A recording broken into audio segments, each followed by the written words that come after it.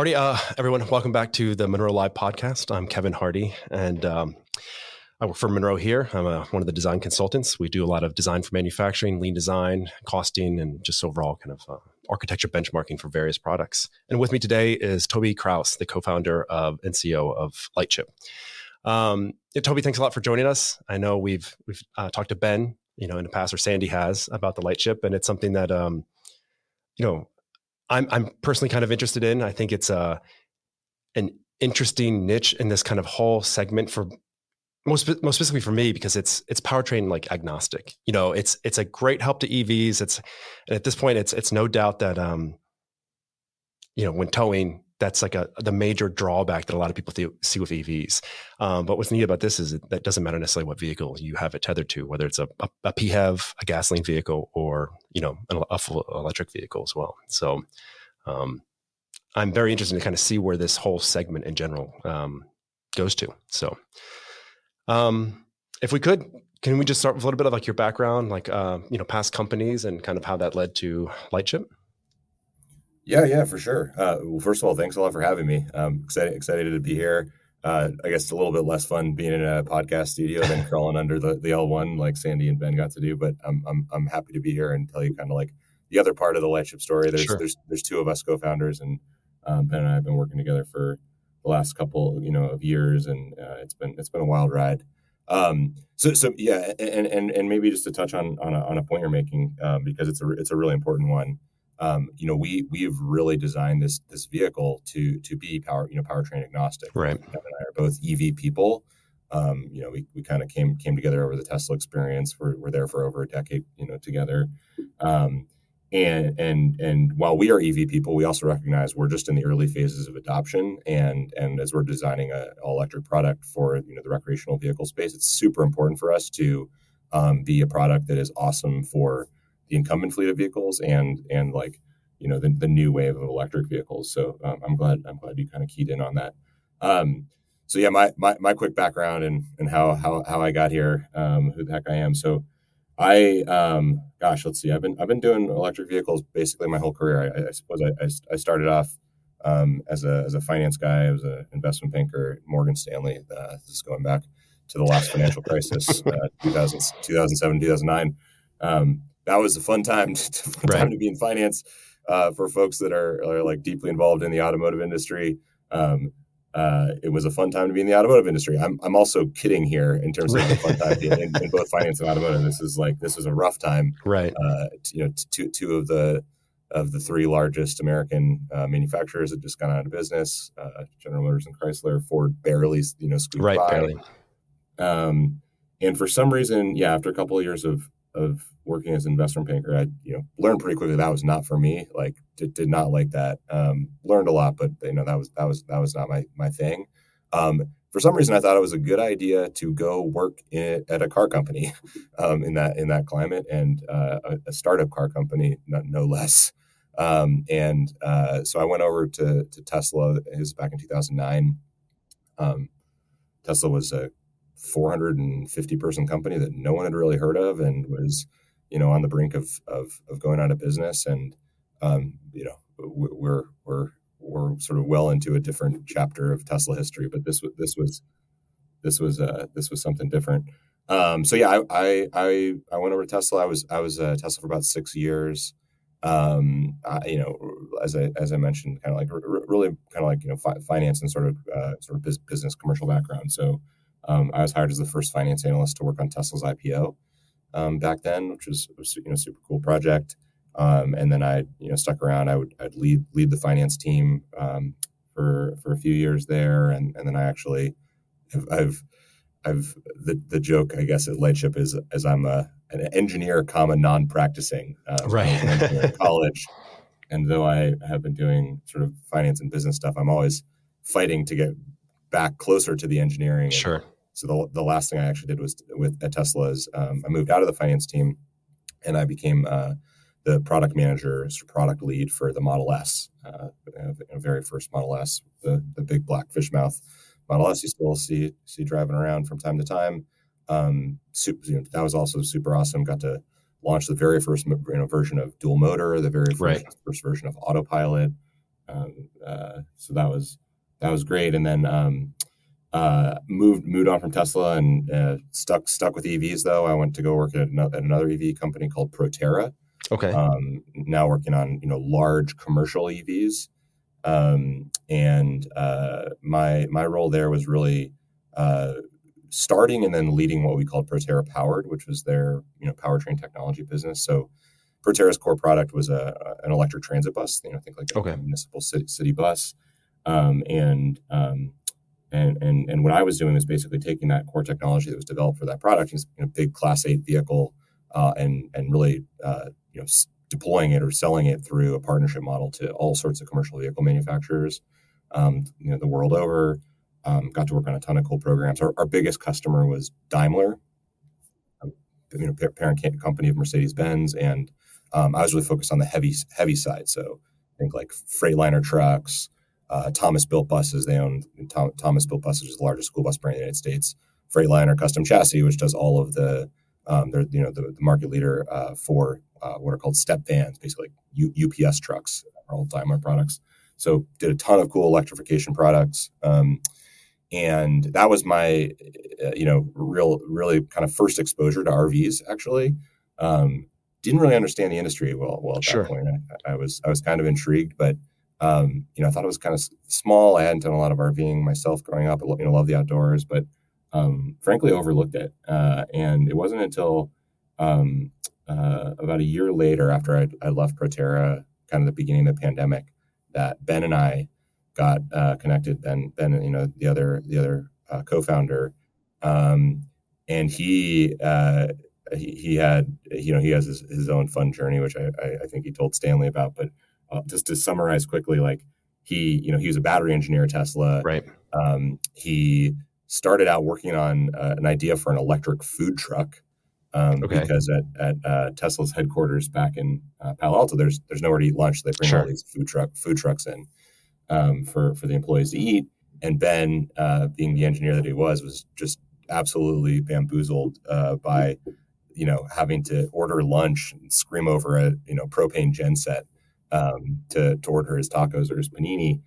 When the battery technology that was needed to replace that was like not 50 feet away. Sure. So he worked on electrifying a food truck basically on his own, and it was really awesome nights and weekends project. Pretty cool technical feat. Pretty quickly learned that like the food truck industry is a small cottage industry of family owned businesses. They don't have a lot of capital. It's like about 10,000 or so of them are made every year, and this is not going to be a business that had a huge impact, and it wasn't going to be like a big business venture, generally speaking. But he got really encouraged to go and look into RVs because it's a lot of the same needs, and it's a vastly larger market. So he kind of took that thread and got inspired enough to leave Tesla, and took a 6,000-mile road trip through the American West. He fell in love with RVing, met a ton of RVers. Basically right when he came back from that trip was when he and I met, and I got the pitch from Ben. We're going to, start the first American all-electric RV manufacturer. And I'd like to tell you the rest was history, but actually I was like, you're crazy. Why would you do that? And the reason was, going back to what I was saying, I spent basically my whole career working on, electrification of ground vehicles, and was kind of familiar with RVs, but thought it was a small market. And, but Ben and I got to talking, and took a few conversations. But what I learned, what Ben knew then, and I know now, is, you look at RVing, and it is, it's truly a part of Americana. It's actually massive. 1 in 10 American families owns an RV. What I had thought was sort of a small industry, what was actually kind of the smallest part of a larger industry. Sure. So I was thinking about what in the RV world you call a motor coach or a motor home. Right. So think like anything from on the small side, a Sprinter van, up to on the larger side, a proper like coach vehicle. And as it turns out, like that is the smallest part of the market. That is 50,000 vehicles or so sold every year. But if you take a step back, that's like 10% of the market. And it's actually about 500,000 vehicles sold every year in the United States. And it just so happens that 90% of them are what are called towable RVs, something you're going to pull behind a truck or an SUV. So think like an Airstream, not like a Sprinter van. And that was sort of illuminating in terms of just like the size of the opportunity. And then I think the other important thing to talk about is sort of like a technical one, which is if you think about electrification, and I've been doing this for quite a while. If you are Proterra, for instance, you can electrify a massive coach. You can put 400 kilowatt hours or 500 kilowatt hours, 600 kilowatt hours of batteries on a bus. And you can sell to a municipal transit agency for $750,000. And that kind of pencils out because municipal transit agencies get funding from the FTA. It's not a consumer product. Right. Or it's not a consumer product that you're going to sell a lot of. And if you look, and if you sort of, so this, in other words, like that's a really hard problem to solve for electrification. But if you look at a towable RV, it's completely different. And for a towable, what you're looking at is electrifying everything inside the vehicle and then solving the towing efficiency problem. Right. So that is when you are towing, you are either, if you're behind a gas or a diesel tow vehicle, you're either getting terrible fuel economy, 7 or 8 miles per gallon instead of 20 or 25. Or if you're behind an electric vehicle, the problem is very acute and you have a range issue. Your 300-mile, F-150 Lightning or R1T that you just got and are so proud of is actually getting more like 100 miles. And that has a lot to do with the drag and the mass of the tow vehicle. So you have to solve that problem, and we can get more into it.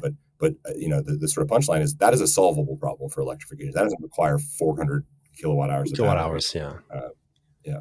So anyway, that's the long-winded way. It's fine. Together and got started. It kind of answered in some ways one of my curiosities with like Proterra, for instance, and you touched on it with respect to like one of the big differences, especially from like a profitability and I would say even margins, but like aside from that and the ease of potentially selling things into the public sector at low volume, what would you say? Before we kind of get more to Lightship, aside from that, the biggest difference between, from Tesla then to Proterra and then Proterra then to with the Class 8 trucks and things of that nature, then to like towables and things of that nature. Yeah, I'd say like some similarities. I mean, are actually before I talk about similarities, I think one thing that is kind of funny is like I started my career working on small consumer vehicles. Then I worked on large commercial vehicles, and so it felt only natural that the third step was to work on large consumer vehicles. And so that's maybe one common thread. I think the other common thread for me and why I kind of really sort of liked going from Tesla to Proterra to Lightship is for me it's always been about how do you expand electrification into new demographics of people. So Tesla was like an incredibly important company that I think they are, in my opinion, like the reason electrification is a thing. And they've done so much to like inspire that movement. But there's a bit of a stereotype who drives a Tesla, and like the penetration of Tesla products like is not necessarily like yet going like into like the mainstream of our country. And so that's cool. Flipping over to Proterra, I really like that because that was taking electrification to a completely new demographic of people. In the transit industry, like it's sort of talked about that like transit or buses, like it's a transportation means in many cases of last resort. So you take a bus because maybe you don't have a car, and so that's really cool. Now we're providing electrification to another big group of people, and then now flip over to Lightship. It's similar. So like we're talking about a user group that is vastly different from the first two user groups I mentioned. These are people who maybe they don't live in cities or coastal regions. Like they drive a Ram 1500 sure, or something like that. And we're building an electrification product for them. So that's I'd say like the commonality. The differences I think was actually, your question. And those are pretty significant too. I mean, I think the thing that really inspired me to like come back to consumer vehicles in the form of RVing is like that is something that I just find like very inspiring. Like in the commercial vehicle sector, it really is. It's all about like TCO, total cost of ownership. Like it is a utilitarian use case. So it's just about like getting the most economical product possible, and Right. that is what wins. But if you're a kind of a product person, and I going back to like engineer comma non-practicing, like Sure. I do love products. Like I think products are really powerful, and that's something that I learned at Tesla. Like the reason Tesla was so successful is because they built a vastly better product, and it happened to be a sustainable product. But why it was so successful is because the product just kicked ass. And because the product kicked gas, that was sort of the engine for change. And I think there's exactly the same opportunity here in recreational vehicles, where we can make a product that is just better, and we can have a very big impact by making a better product. And we can appeal to many different people. This is not like is not like a. I think that's how you penetrate to like new demographics of people. Like it's not a political thing. It's just like everybody wants a better product, right? Yeah, no, it's like I said, I kind of start out. The whole thing is very interesting to me because when we first got our Rivian, we did like a little tow thing with it, and we used some people's trucks around here. So I have a diesel F-150, and it gets when I first bought it, with just stock tires and stuff like that. I got like 33 miles per gallon on the highway with it, which is pretty impressive. And it's not a very heavy truck either. Being it's essentially like an unobtainium base model that somehow I found at a dealership. Like I couldn't order it as a normal person. It would be like, I think Lariat or higher is what you'd have to do as a normal person at the time. Yeah. And then I leveled it because I like to off-road, and I was planning this trip out west, and it's on 35-inch tires now, but it still gets relatively good fuel economy. I took a much bigger hit than I thought I would based off the previous truck, but it's an interesting. The truck's been an interesting case study for me personally, just about what affects mileage and what doesn't. I was expecting like a 2 to 3 mile per gallon hit with the tires based off the previous truck. It was 6. Like I can get 26 and sometimes a little bit more if I really work for it. But typically I won't based off of, wind or, excuse me, state of the DEF filter, like, that's not scavenging, but essentially when they're going into regen and cycling out the particulate filter. So, and it's something interesting from that perspective. So we did this little tow test. We kind of like ran some rough numbers, and one of the things that people kind of criticized us on is like, oh well, you took this diesel truck on essentially like a non-highway route, not where they do well.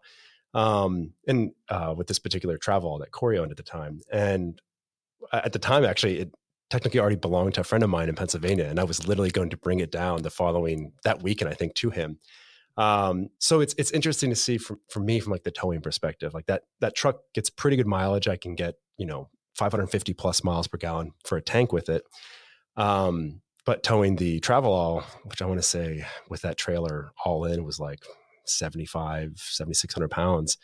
It still did okay. It was 13, but it's literally half. I could still drive farther than like a Rivian could, like unladen, which is interesting. But, this kind of whole aspect of the powered trailer thing is interesting to me, not necessarily because of the mileage gains, but I think you're also talking about, and I don't know a lot about the emission side of things, but you're talking about, use cases for vehicles that arguably are the dirtiest for them, when they're pulling things heavy and things of that nature. And as a native Michigander myself, we have this like phenomena of going north, which I kind of didn't realize, wherever you're at, like where's the camera? We're down here, but every weekend, everyone goes this way. It doesn't matter where you're at in the state, everyone goes here. And then, the Upper Peninsula as well. And to your point, like with the trailers, you'd see it just nonstop, just, small little J-Mins and things like that, all the way up to fifth wheel trailers and RVs driving up. And, every weekend, starting around Thursday, you start seeing this mass migration going north with these trailers. So I thought it was pretty interesting. And I've always kind of wondered, and it's a question I want to ask you, but like,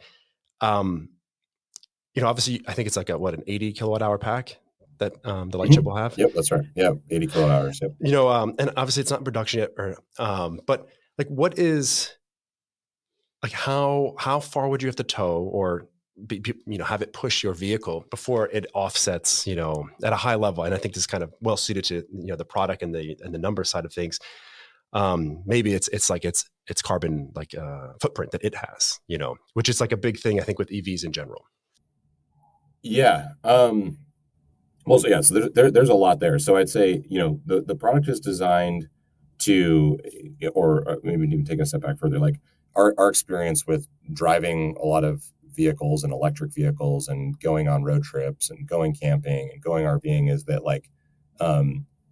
300 miles is kind of the magic number. Like you need to have a range of about 300 miles. That's why a lot of like the vehicles that are coming out, they're sort of like all triangulating to like around a 300-mile range, and why that's the magic number. Like, I mean, I can't tell you exactly, but I think it's probably like how long is it comfortable to go on a trip before you want to stand up and stretch your legs and go to the bathroom. So we've been really focused on designing the Lightship to allow you to have a 300-mile range, and so that's sort of like how I think about sizing the battery. So while you're driving, what's happening is you are not losing any any fuel economy, and if you have an electric vehicle, you're not losing any range. So the emissions are no worse than they would be when you are unladen. Now they are much better than sort of like the parallel when you're trying to tow something. And so I think that's part of the impact story. But I think your question is like more about like the total like embedded emissions in producing the vehicle. Yeah, and, I mean, how long it takes to like pay back there. Sure. And I can't tell you that we've done like a thorough study of that like specific data point. And frankly, I think like I haven't actually seen great studies done for just like any electric vehicle. Like, I think anecdotally I've heard it's like somewhere between like 4 and maybe like 6 years is something like that. And I think like I can't tell you what our exact number is, but what I can tell you is like what we're really focused on is when it comes to sustainability, is actually like it's like a slightly different conversation, which is we are really focused on one of our sort of like core company values we say is build to last. So like if you like compare a Lightship to a conventional RV, the sort of like dirty truth in the RV industry is that most RVs are kind of like, I'm not going to say it's like intentional hot garbage, way, but you're saying it, not me. Yeah. They're kind of designed to fail, and when you really get down to it, we've sort of like heard this from kind of like RV industry insiders. Like your average RV gets used like 50 times, maybe 60 times, and then ends up in a landfill. We're trying to design a product that is really like a generational asset. Like this is something that is going to be passed down, from parents to their kids and last a really long time.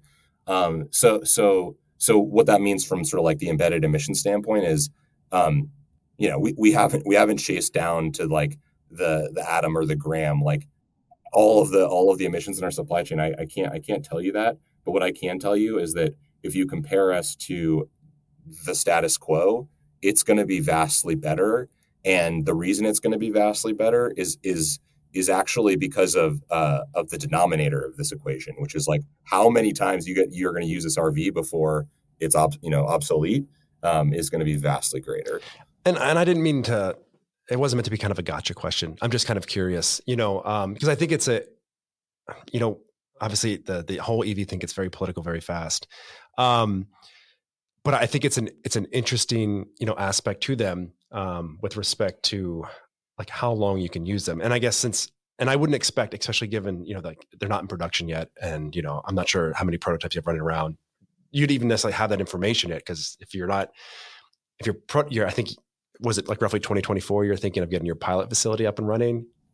Yep. Yeah. So it's We're almost moving impossible. in less than 6 months. Yeah. So, and that's not what I'm just kind of curious from that, if there was like a target in mind that you had that like, we would be offsetting this kind of going forward.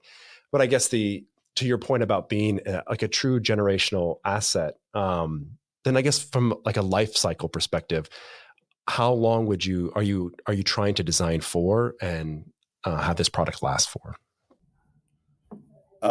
Yeah, so one maybe important thing to sort of talk about, sort of just in our approach, is we are really taking automotive standards and we're applying them to a new industry. Okay.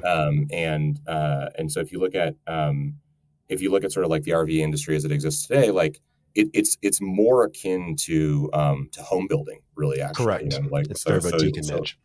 yeah, exactly. And what that really means is like, you think about like, quality and durability standards that you're used to in a vehicle, and they just don't exist in the RV industry. So like if you were to ask like an RV manufacturer, like, what are the durability cycles that you tested your, this component on, like they would say like, what are you talking about?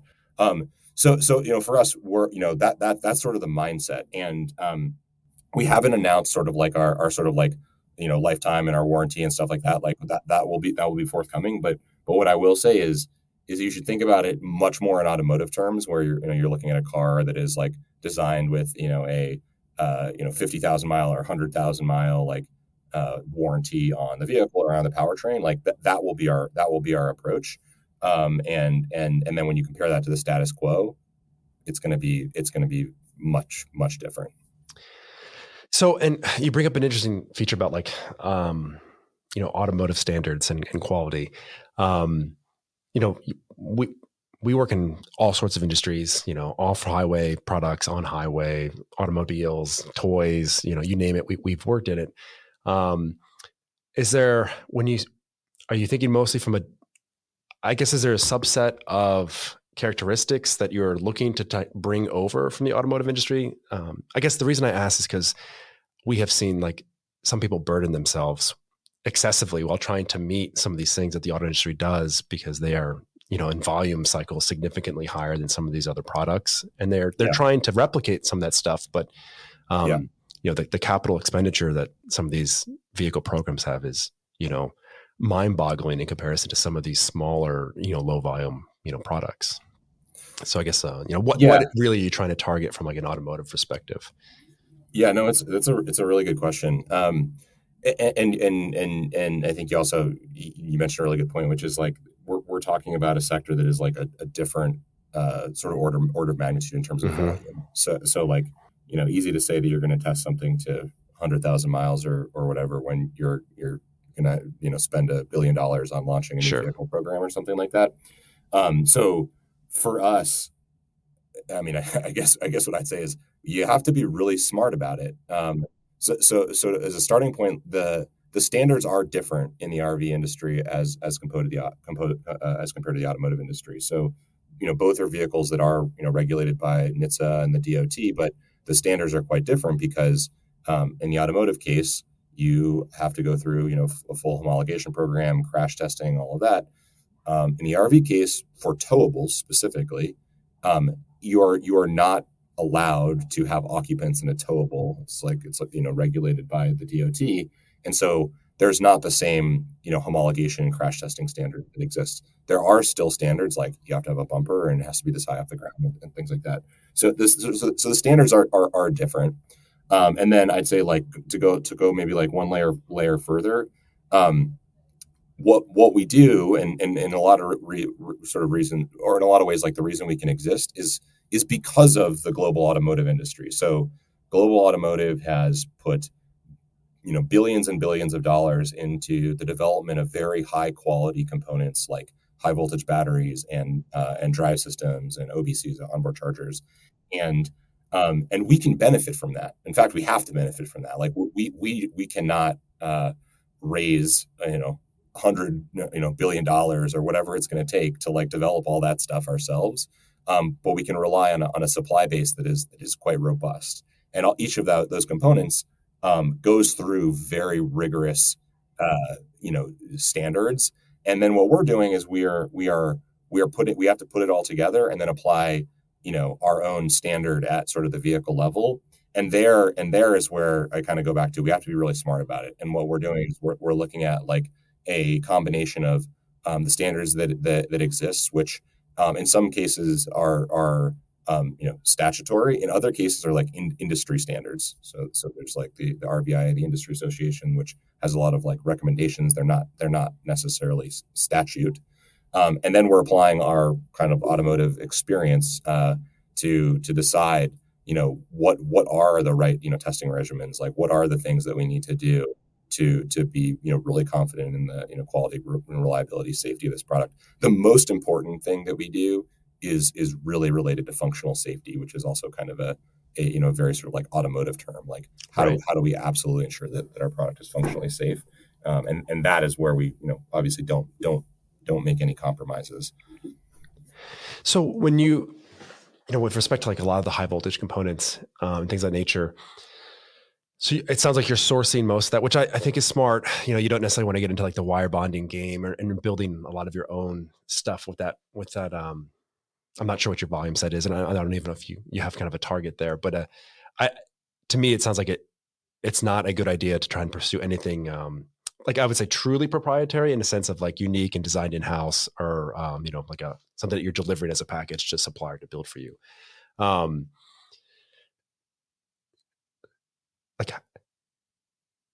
In some of the literature, there's aspects that kind of discuss like a proprietary drive system. I guess what then makes it proprietary if you're, and I think it's a good idea, leveraging essentially the supply base for existing off the shelf components. Is it the aspect of how it's being a toe behind, which is essentially new and definitely not common, that's powered?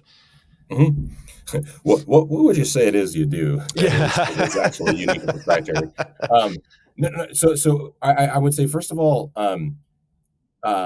we don't leverage the supply base for everything. So like if you think about the Tesla approach, like the Tesla approach is like vertically integrate down to the atom. And I remember conversations with Elon related to largely related to like product cost, and Elon would always have this perspective of like, what is the cost of the atoms? Right. Like he doesn't care like what it costs to transform those atoms into like a printed circuit board or something. He's like, what is the cost of like the atoms? And so that's one way to do it. The other way to do it, I would say, is like maybe where the automotive industry was when it was kind of in a bad place, like 20 years ago, where they had sort of like pushed everything out to suppliers, and it was like literally like an exercise of like speccing a vehicle and then plugging in all the pieces. And I don't think that's quite right either. And so for us, we are a little bit more moderated. So when you think about something like a battery pack, we don't need to go vertically integrate down to like the cell level. There's a really good supply base of high voltage rectilinear battery packs that you can package in between frame rails, and so that's not something that's like smart for us to go do ourselves. As you think about some of like the power electronics, we're doing actually something that's like really novel in that we're effectively combining an electric vehicle powertrain with a home solar system and a bunch of like AC appliances and consumer electronics, and like that hasn't quite been done before.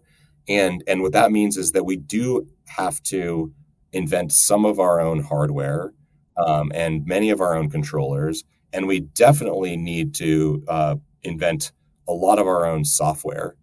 So I would say probably the most proprietary thing that we do is all of the controls. Like we need to be able to integrate everything together very well, both things that we're sourcing and things that we're doing ourselves.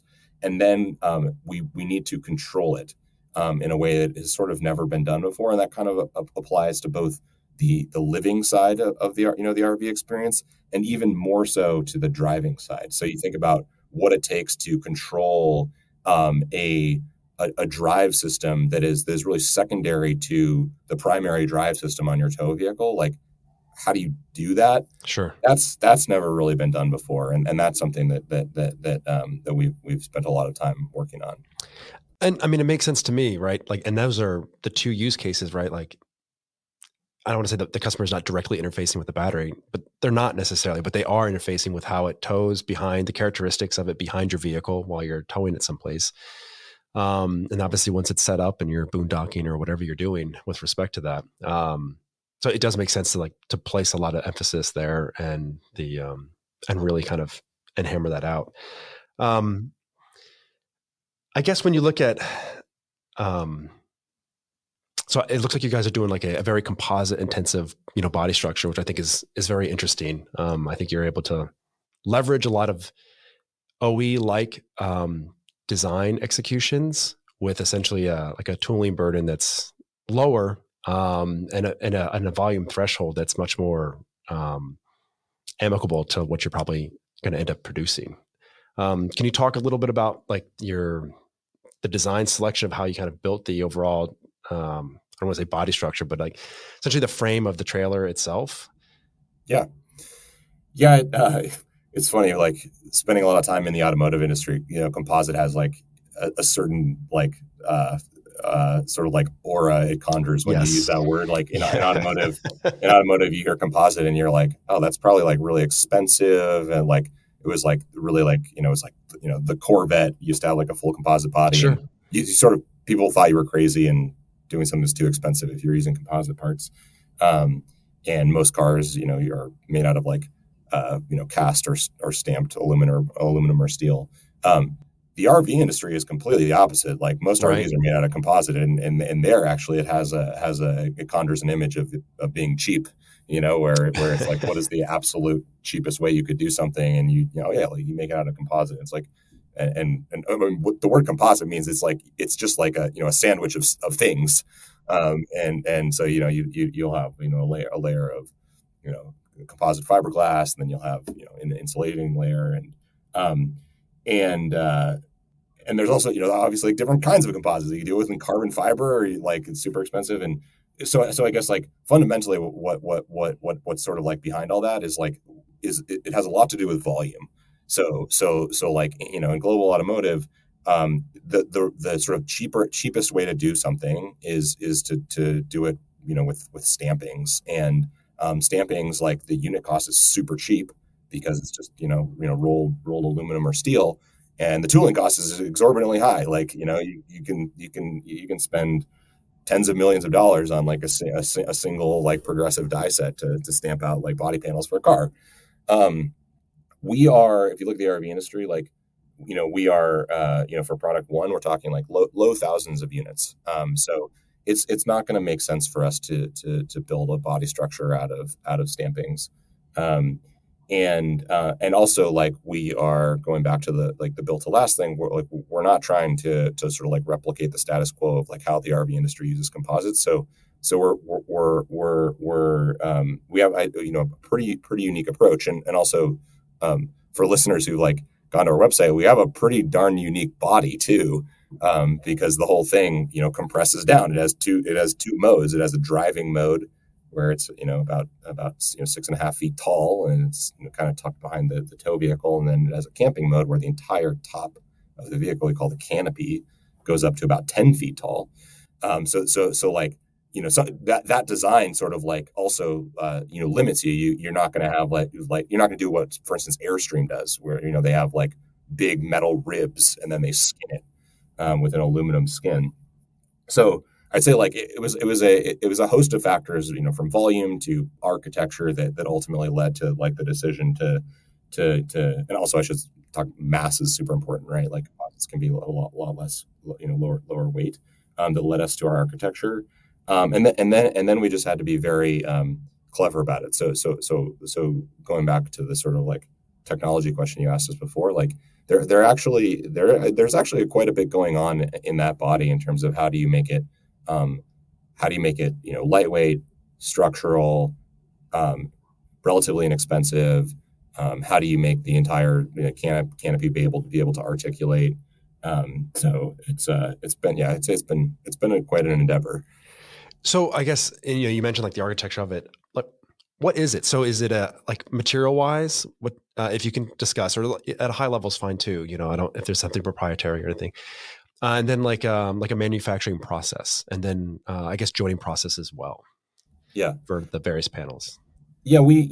So we are, there's nothing like, I think, super proprietary or Sure. like that interesting to say about like the materials. Like it's a composite molding process. I can say like we're not making a sort of like composite unibody, which is sort of like something like Proterra in my last job, where Mm-hmm. where it's like basically like a single part, and it has to be structural, and you're embedding like carbon fiber stringers in it, and it's super expensive and super labor intensive. We are we've taken an approach where we are building out of smaller composite pieces, Mm-hmm. and we do have a metal chassis, that we're sort of like building, the body, sort of kind of like a body on frame. And I think like that is again, it's really a triangulation between a lot of like the engineering product requirements and cost and mass and and assembly time that sort of got us to that like architecture. So is it I have like an elementary background with composites and kind of doing some stuff with body structure. I'm kind of curious when you look at like let's say like a Jeep or like a Bronco top, right? So is it similar in construction to that? Like maybe like with is it like are they kitting up essentially a series of fiberglass or composite layers and with insulation or things of that nature, or is it like a one piece kind of insert that's being dropped into a mold? Yeah, I'm not quite sure how the assembly process works with the Jeep or those examples, but yeah, I mean for us, you think about like it's a uh, uh, like an a vac form, like open like molded like Okay. composite that's like creating a part, and then you're bonding pieces Yep. of composite together to like fundamentally create like the body structure. No, I mean that makes sense too. I mean, especially so it's vac formed, so like a one-sided tool, which is nice because you're only paying Yeah, for one, right? So, yeah, um, correct. Yeah, I mean, no, yeah, I mean, I'm just kind of curious. Like when I looked at it, I was like, it seems interesting of how it's put together, and everything you kind of described seems, like very cost effective for what you're trying to do. You can get a lot of very complex shapes, control your material usage, and things of that nature. And composites, like you were mentioning, like they kind of have this like buzzword with respect to them. For some industries, they're extremely exotic, and in others, it's like the cheapest thing that they'll do. yeah, exactly. But what I think is interesting is, kind of speaking to like the life cycle of the vehicle. They in many ways, they can be like easily repaired, and um, they may like very well like lend themselves to that aspect of being in service for quite a long time, because it's a little bit different than like a body structure of a vehicle because you're not occupying it, right? um so is there is that one of the reasons that you've kind of gone through that process, is just the longevity, and it's almost like a bolt hull, I guess. Yeah, yeah. No, I mean, yeah, certainly I'd say like longevity is a part of it, that factors into the calculus as well. Like that's great. I mean, there's ways to, Airstream, I'd say, for instance, has a reputation for being a product that lasts for a while, and hmm people pass down Airstreams, and that's something that's made out of steel and aluminum, corrosive materials. But generally speaking, I think, yeah, composites can last a long time. Gotcha. One of the things I was kind of curious about is, um, so like, we kind of talked a little bit about the body structure. There's obviously a lot of like window openings, so it's not just a car, right? It's a living space. Like, what material are the windows, and kind of how did you maybe balance out the amount of windows, where they're placed, because they're um, if they're glass can be expensive and heavy. If they're not, if they're a polycarbonate, then there's kind of different trade-offs there. And then just like the overall design, feel of it. Like it's big in the auto industry as well as like the greenhouse, how much open air and light you have coming into a vehicle, what that looks like from a cabin. Can you talk about a little bit about those trade-offs and kind of like what went into like the overall layout of the Lightship? Yeah, I mean, maybe high level, just for those that are less familiar with it, like, yeah, like the whole concept of the vehicle is to make a very sort of like open living space, that's, connecting you to nature. And that is very different in the RV industry. I think it's becoming more common in automotive where, a lot of cars that are coming out will have like a full glass roof Yeah, or just tons of glass. And in the RV industry, what is much more common is like, much smaller windows. And frankly, I think a lot of RVs, you go on them and it feels a little bit like you're in a cave, sure.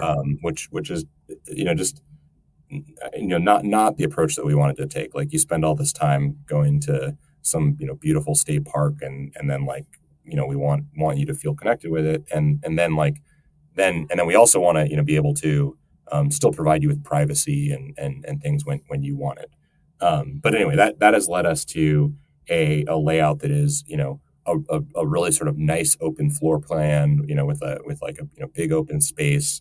It's led us to a ton of glass on all of the surfaces to really connect you with your location. And then, yeah, in terms of like some of like the specific material choices, I think, we are using a combination of glass and polycarb, and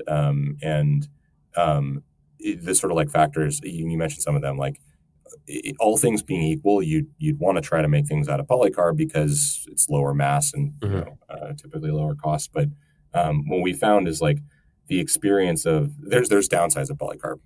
If you don't treat it appropriately, it can scratch. It's harder to like control the transparency. It's like for windows that you want to open, it can warp in the sun, and so for us, like, you can't beat glass Sure. in some use cases. So for us, like, many of the windows, especially the ones that we want to open, glass is the way to go. And then in others, where opening is not a requirement, or it's not a part of the vehicle, where um, uh, where we're less concerned with like perfectly matching like tints or something like that, Sure. then we can use a polycarb. No, I mean, that's interesting. Are the upper windows ones that are kind of curved, over into the roof polycarbonate? Those are actually separate windows up on the top. That there's sort of like canopy structure in between those like top windows. And Oh, the okay. Maybe I was looking at the wrong picture. Yeah. I think our plan is for those to be polycarb, the small ones. Yeah. Okay. Your the production facility that's kind of, you're getting ready to stand up. Is there, I guess, how much, from a pilot perspective there, are you guys kind of going through and like mocking up, the various stations, that you could essentially use this as a forefront to full scale production, or is it truly like a pilot plant where you're essentially going to be building maybe on like one station and kind of gets built all the way up from there? Yeah, no, I mean, we use the term pilot, but that doesn't quite do it justice. Like, it Okay. really is just like a small manufacturing facility. It will. We haven't currently like are constructing the line right now, so we haven't started production. We haven't actually moved into the facility. That'll be early next year. But it will be a proper assembly line. It'll be like kind of a traditional like U-shaped assembly line. It's not stall builds. We will start with something that will look more like stall builds when we're doing our very first builds will be engineering development units. And then as we get into sort of like regular production, it will be a proper assembly line. And yeah, that's a facility that we'll be able to scale into like the hundreds of units Oh, okay. out of that. So it's not like we'll get some volume out of it. Yeah. No, it's interesting. I'm just kind of curious because when you look at how RVs are often built, like you said, like a house is a great analogy. That's essentially how a lot of them are built, Yeah. And that warrants many of the quality issues, if you will, or strategies that are used to essentially build them that are very unautomotive like from the perspective of like getting those durability and kind of the features that you or fit and finish and things of that nature that you would expect from an automobile. So, okay. So like you have a very, finance lean, with your background. And one of the things that like, as a, that Sandy often says is, he'd often rather talk to finance people than engineers. Because, engineers will tell you why they can't do something. Where finance people really will drive a lot of change at times. So like from the scope of Lightship, like what would you say like your finance background has really helped like scope how this project was developed, coming into being, or just even like, choices made throughout the process? Mm-hmm. Well, I appreciate Sandy's perspective. I don't know that I've ever heard anybody say that about a finance guy before, but I'll take it. I would consider myself a recovering finance guy, Recovering finance, but not very well recovered. Yeah, I mean, I have many thoughts, but I mean, one thing that I think is kind of funny, like the partnership with Ben and I, we'll joke about this, like, we have very complementary skills and we have pretty different approaches. And a lot of ways, like Ben is like the sizzle and I'm the steak. Like I think a lot of the like, I think like really creative, like good ideas that like give the company a lot of energy. Like, this is not like exclusively the case, but I think a lot of times those come from Ben, and that I think is like something that's like amazing in what he brings to the business. And for me, I'm like much more like a creature of habit, like sort of like let's get this done. How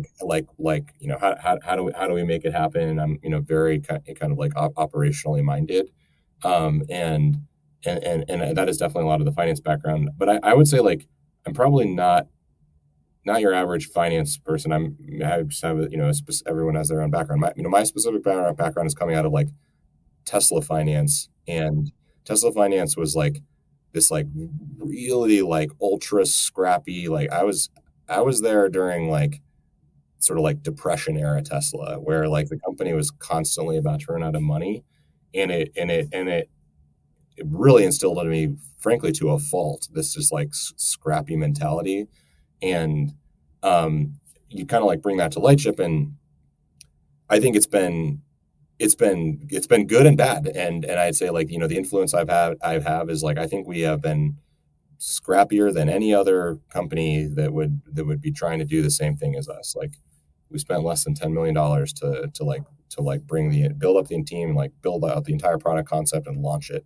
And I think your typical car company probably spend 10 times that much. But I think if you ask folks on the team, they probably would also tell you like, yeah, like Toby should have let us hire like that, extra technician like months ago, or like why is he sweating, whatever this detail. So it's a double-edged sword for sure. But ultimately I'd like to think that like it will be a reason for why we are successful, because at the end of the day, like we're designing a product that I think is revolutionary. It's awesome. It's game changing. It's really unique. Like I think it's just awesome. And I think the brand we're creating is awesome. Like all this stuff is really cool. But in order for us to matter as a company, in order for us to make a difference, in order for us to like bring great product to our customers, like we do need to build a great business behind that. And I think you especially look at like the electrification movement in the last couple of years. Like there's a lot of companies that have sort of lost sight of that. They've like come out with cool concepts and they've gotten a bunch of attention. And a couple of years ago they went public, probably like 2 to 5 years earlier than they should have. And now like the electrification movement's kind of suffering because of it, because there's just a lot of companies that I think didn't build like a good business model behind what could be a really great product. And I want to respect your time with this, but I'm just kind of curious, is there like a particular example, like from a finance or even just when you're talking like trade-offs? I mean, because that's when it comes to anything, right, that you're engineering, it's time, money, materials. You're always in this balancing act. Is there maybe like somewhere in the vehicle where, let's say you guys decided to spend more money to save money long term, whether it be like a potential warranty issue or anything like that, where you took like a big, plunge in a particular aspect of the vehicle? Um, yeah, I mean, well, so yeah, like I think one of the first things that we did when we were developing the product concept, and I'm glad we did, was we sort of like wrote down a list of like things that we would not compromise. Like, what is the essence of this product? And there was a lot on that, but some of the things that were really high on the list was a lot to do with like the technology of the vehicle, and in particular like um, how the energy in the battery and the solar power, and like why does that matter? Because if you look at like the user experience, we want to create a vehicle that you could live off grid in for a week. So it would be really nice if we could make our battery system smaller or our solar system smaller. But those are things that we have decided we would not compromise on. So you look at like the roof of the vehicle, and we're putting solar in every part of it that we can. And you look at the battery, like we'll have the largest battery system of any RV. I should say any towable RV, I think, Sure. ever. And I mean, that's it's as large as some expensive. vehicles, right? Yeah, You it's know, exactly. It's larger than some EVs.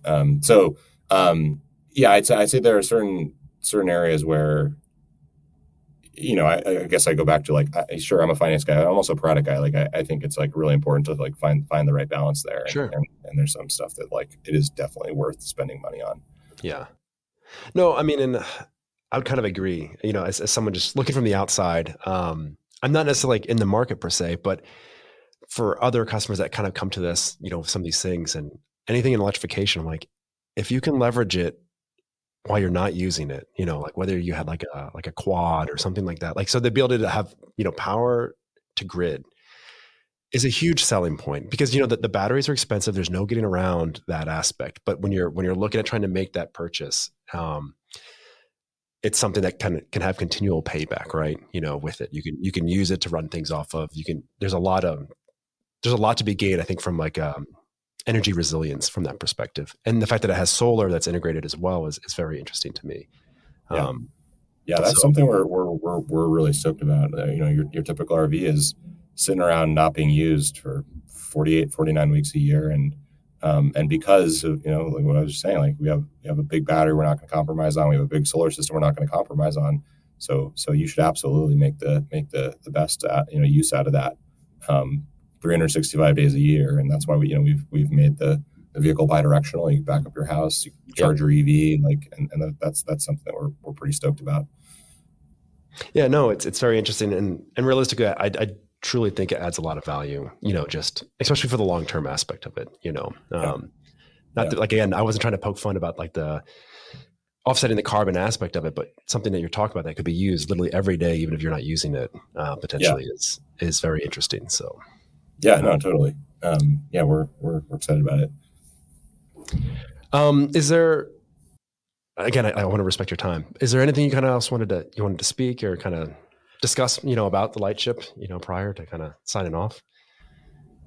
Um, you've been pretty thorough. I appreciate you. I've talked more about Windows and composites than I have in a while. So Sorry, I have a I long think list of things, but we don't yeah, have time for it. So, yeah. I think you've gone deep, and yeah, you've explored some good topics. Yeah, I don't have anything else to cover. okay. Well, Toby, I really appreciate you taking the time to talk to us. I know I've said it like 3 or 4 times now. I find it very interesting, like generally speaking. So I think it offers a lot, and I think there's like a lot of like a simple execution. I know it's not a simple product per se, but when you look as far as what is moving, how much is moving, and things of that nature, I think it's very interesting. I wish you luck, and it's very kind of exciting to see where this goes from here. It's an interesting segment and, that I like to kind of keep an eye on. So Awesome. Well, I appreciate you guys. Thanks for doing the story, and yeah, we're excited. Let's definitely keep in touch as we get closer to production. no, awesome, it'd be great. So thanks again, I appreciate it. Cool.